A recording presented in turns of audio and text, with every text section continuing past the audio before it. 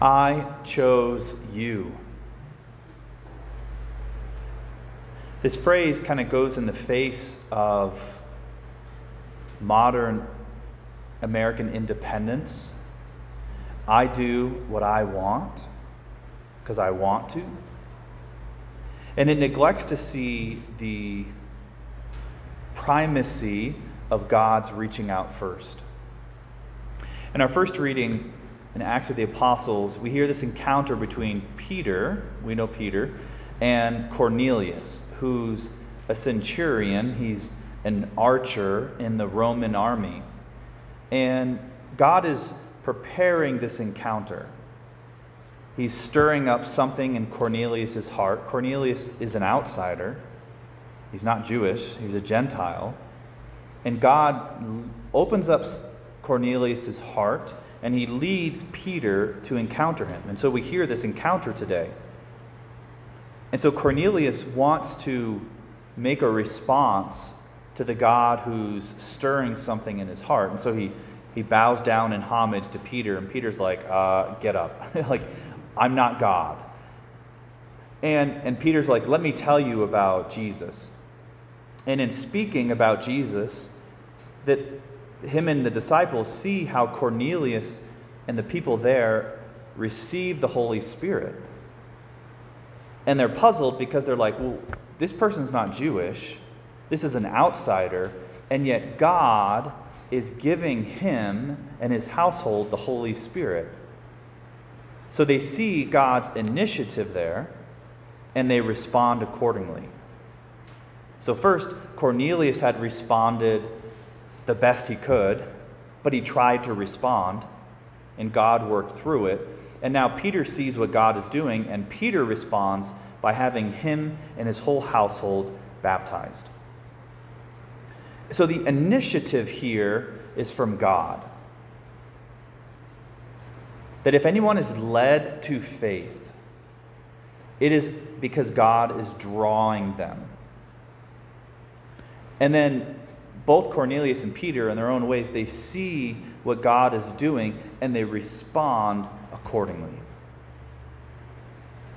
1 John 4 says this today, "In this is love, not that we have loved God, but that He loved us and sent His Son as expiation for our sins." You see, you and I didn't ask to be born. I'm grateful for it. You and I, we didn't ask to be born. And then we were in sin, and God doesn't just stand back, but He sends Jesus to come to us. We didn't earn something. It wasn't because we were perfect that God came. It wasn't even because we asked God to come. God, of His own initiative, chooses to come, and He loves us. That while we were in sin, Jesus lays down His life for us. This is what love is. Love is, I love and do what's good for the sake of the other, for the sake of the other. This is how we know what love is. And so when we struggle to love ourselves, when I struggle to do what's good for another, when I struggle to love others, the source of the problem is actually that I haven't fully received God's love for me. So maybe even in our own families, maybe it's us, but maybe in our own families, we see people who, they're not great at loving. Or maybe people we work with, they're not great at loving. Where's the problem? Well, maybe a lot of things. But part of it is, where do we know love, true love? It's from God. It's by first being receptive to God's love poured out for me. It then changes me and allows me to love others. That's where it starts with the Lord. In our gospel, Jesus says it this way: "It was not you who chose me, but I who chose you and appointed you to go and bear fruit that will remain." Again, Jesus chooses us not because we're great, but because he's great. When priests are ordained, they make a little prayer card to kind of commemorate the day, but also, more importantly, as a reminder, they give those to people so that people can continue to pray for the priest. And so when I was ordained, 13 years ago-ish, the scripture that I chose for the back of my prayer card is this line. It was not you who chose me, but I who chose you. That even in my own life, I am very aware of how blessed. Even I remember walking with someone in college. I was walking through the college campus my senior year, and I had this feeling in my heart. I said, if I died today, I would die the happiest man in the world. I just feel so blessed. I'm happy to be alive. I have faith, the gift of faith God's given me. I have friends, I have family, I have talents. I just feel, and I didn't like earn that. I didn't request a family. I didn't ask for the talents I have. That it's all sheer gift. And so I've always felt very blessed in that way. It doesn't mean there weren't hardships and difficulties. But even in my life, as I walked my journey, I had my own plan mapped out, and then God said, I actually want you to go be a priest. And I was like, well, I have my plan. Okay. But I realized in that was, there's different ways to say this, but I'll just say, I didn't want to be a priest.